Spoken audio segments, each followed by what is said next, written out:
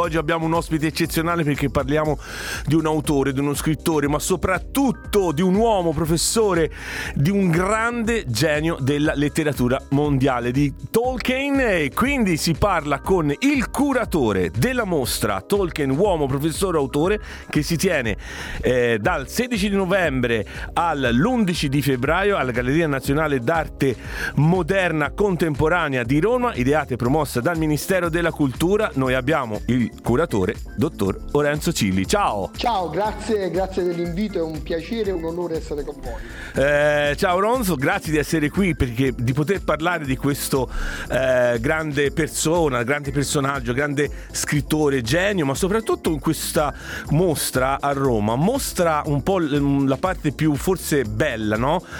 Non solo quella dei grandi libri, dallo Hobbit al Signore degli Anelli, ma soprattutto l'uomo, l'intimità. È un po' così? Sì, la mostra è pensata e parte da una data, cioè l'anniversario della scomparsa di Tolkien. Tolkien muore nel 1973, quest'anno sono 50 anni e in Italia si celebra anche i 50 anni della pubblicazione dell'Hobbit, la prima edizione italiana. Ma è una mostra che è costruita per far conoscere al pubblico italiano, al pubblico che visita la mostra, l'uomo Tolkien, ma non solo, l'uomo, il suo lavoro, perché Tolkien fondamentalmente era un professore di Oxford, insegnato in anglosassone e poi lingua e letteratura inglese, e la somma dell'uomo e del professore hanno poi reso l'autore celebre in quello che ha fatto, e la mostra vuole raccontare tutti questi aspetti, o comunque vuole dare degli spunti per far conoscere un autore che ancora oggi condiziona e, come dire, è amato da milioni di lettori in tutto il mondo. No, ma soprattutto io ti ho introdotto come curatore della mostra, come è giusto che sia, però Oronzo Cilli è membro della Tolkien Society e poi è presidente dell'associazione collezionisti tolkieniani d'Italia. Insomma, uno dei sei, considerato, te lo dico proprio perché l'ho letto su un giornale serissimo, considerato uno dei più grandi collezionisti al mondo.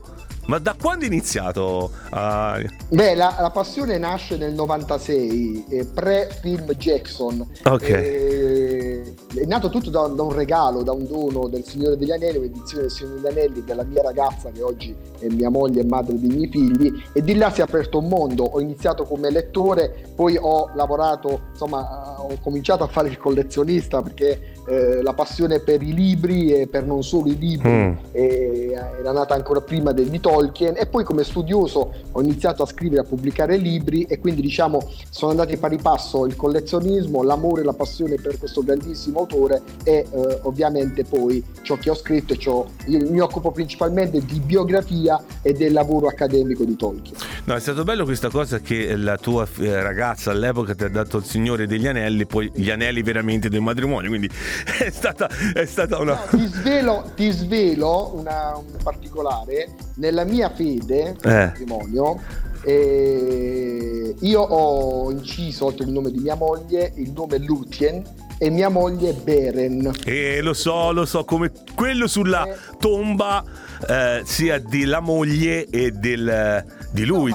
E la cosa bella è che io ho avuto per circa 15 anni una corrispondenza con Priscilla Tolkien, con la figlia di Tolkien, e quando gli ho raccontato di questa cosa, lei mi ha scritto una lettera bellissima dicendo che si era emozionata per questa cosa. È una forma, come di amore verso una persona, non perché mi abbia regalato il Signore degli Anelli, ma perché mi ha regalato una vita bellissima con due bellissimi figli. Ma guarda, questo è fatto bene a ricordarlo, perché in un momento, con tutto quello che ahimè è successo in Italia, no? Con le donne, tutto l'amore, ecco che Tolkien comunque amava sua moglie veramente tantissimo, uomo fedele, e dalla mostra a Roma ne si evidenzia anche questo. Ma i due nomi, Lúthien e Reben, quello che esatto, magari per chi non lo sa, no, sono questi, vengono da questo mezzo mondo, no, di Tolkien, che uno era diciamo questa elfa immortale, l'altro invece l'uomo mortale. E l'elfa che cosa ha fatto? Ripeto, magari qualcuno ancora non lo sa, però insomma Tolkien ha scritto tantissimo, l'hanno letto in tutto il mondo, e l'elfa che è immortale rinuncia un po' alla sua immortalità per diciamo così, non come posso dire, non subire quel dolore della perdita dell'uomo.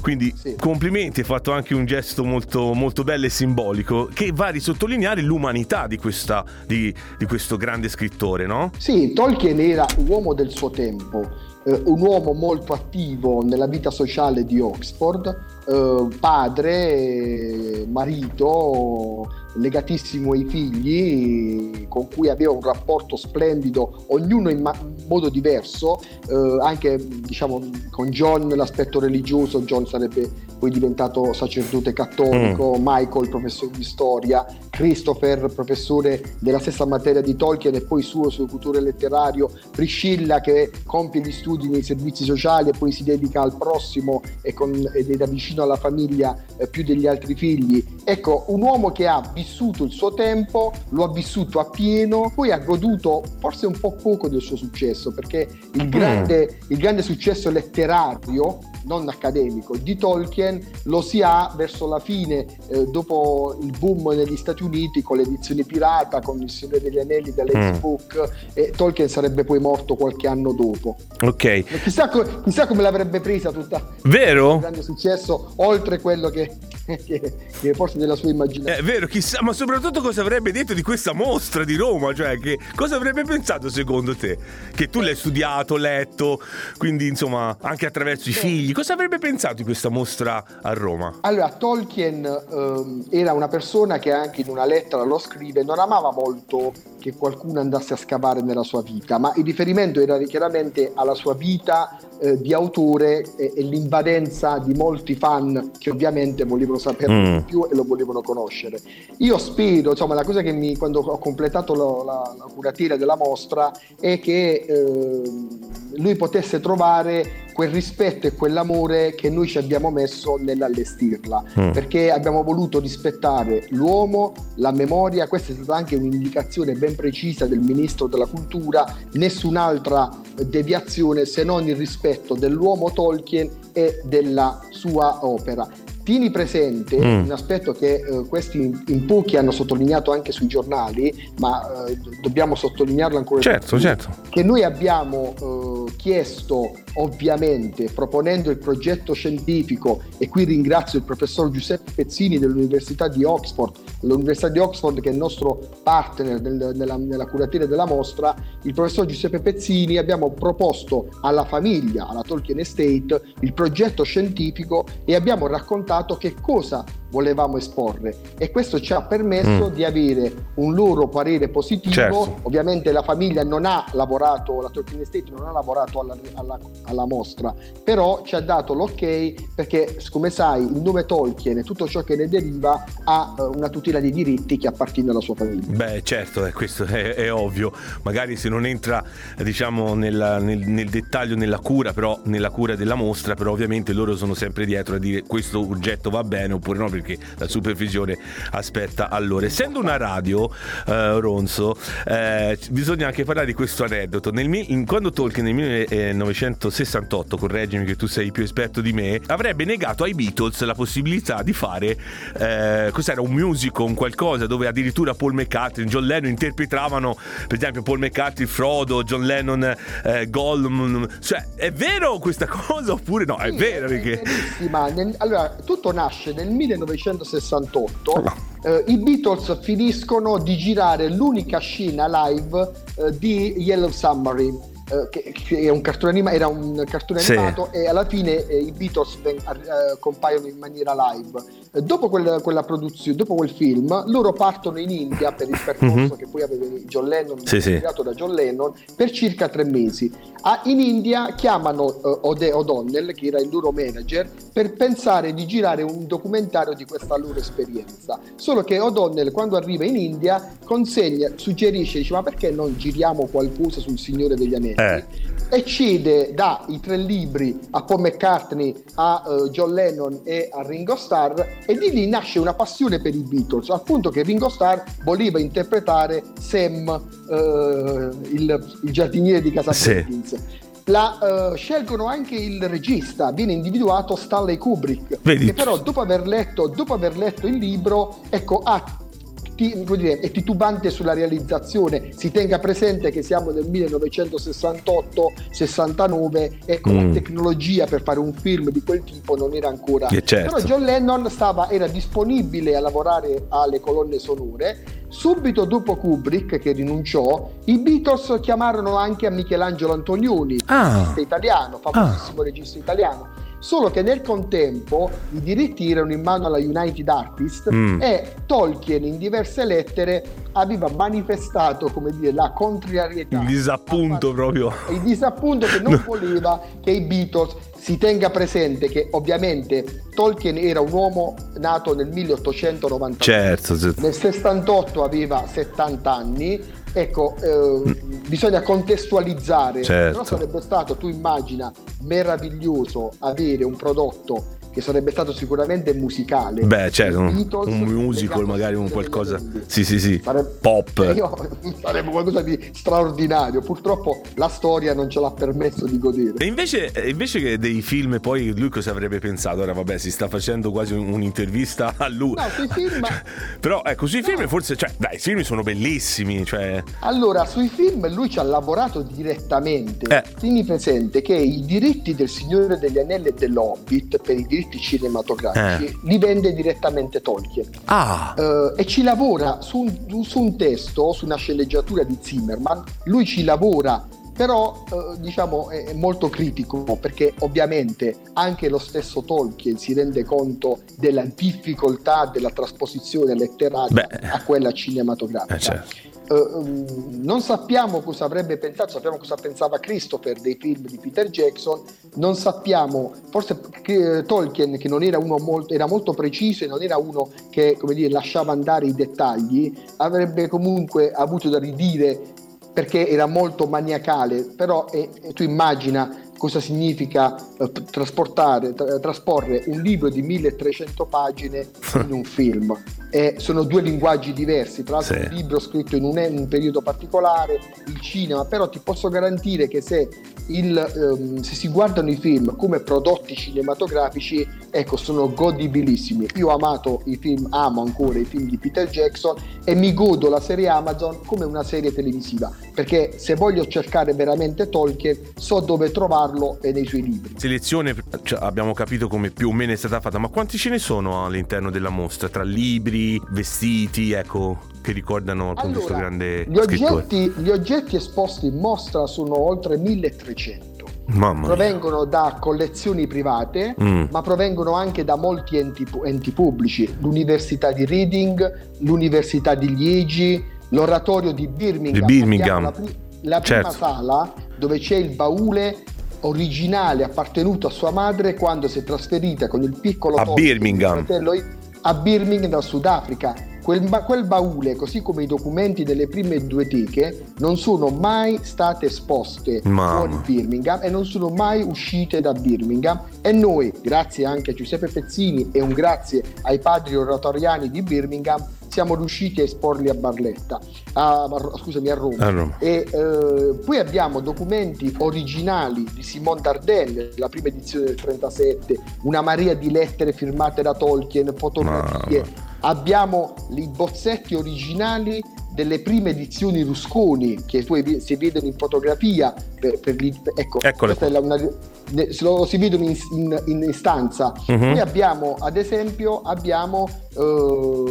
tutta la corrispondenza tra Mondadori e l'Allenavin, con i due no di Mondadori. Mondadori nel 55 e nel 62 si rifiuta di pubblicare Tolkien. Ovviamente, ripeto, bisogna contestualizzare in quegli anni. Periodo storico. Oggi non credo che l'avrebbero fatto. È la corrispondenza tra l'Allenavin e l'Astrolabio, che è il primo editore che nel 67 pubblicherà Tolkien. Poi ci sarà Rusconi, e da Rusconi Tolkien in Italia non si è più fermato. Grande. Allora, guarda, noi ti ringraziamo ringraziamo di essere stato con noi questa sera. Io vorrei, se tu vieni qui a Londra, parlare proprio un'ora intera di tutta diciamo, questa meravigliosa storia che molti non sanno, no? Perché mi dicevi anche prima nel fuori onda, cioè tutti pensano a questo uomo Tolkien come una persona, e invece no, è una persona sociale, una persona che ha fatto tantissimo, appunto un marito fedele, un padre,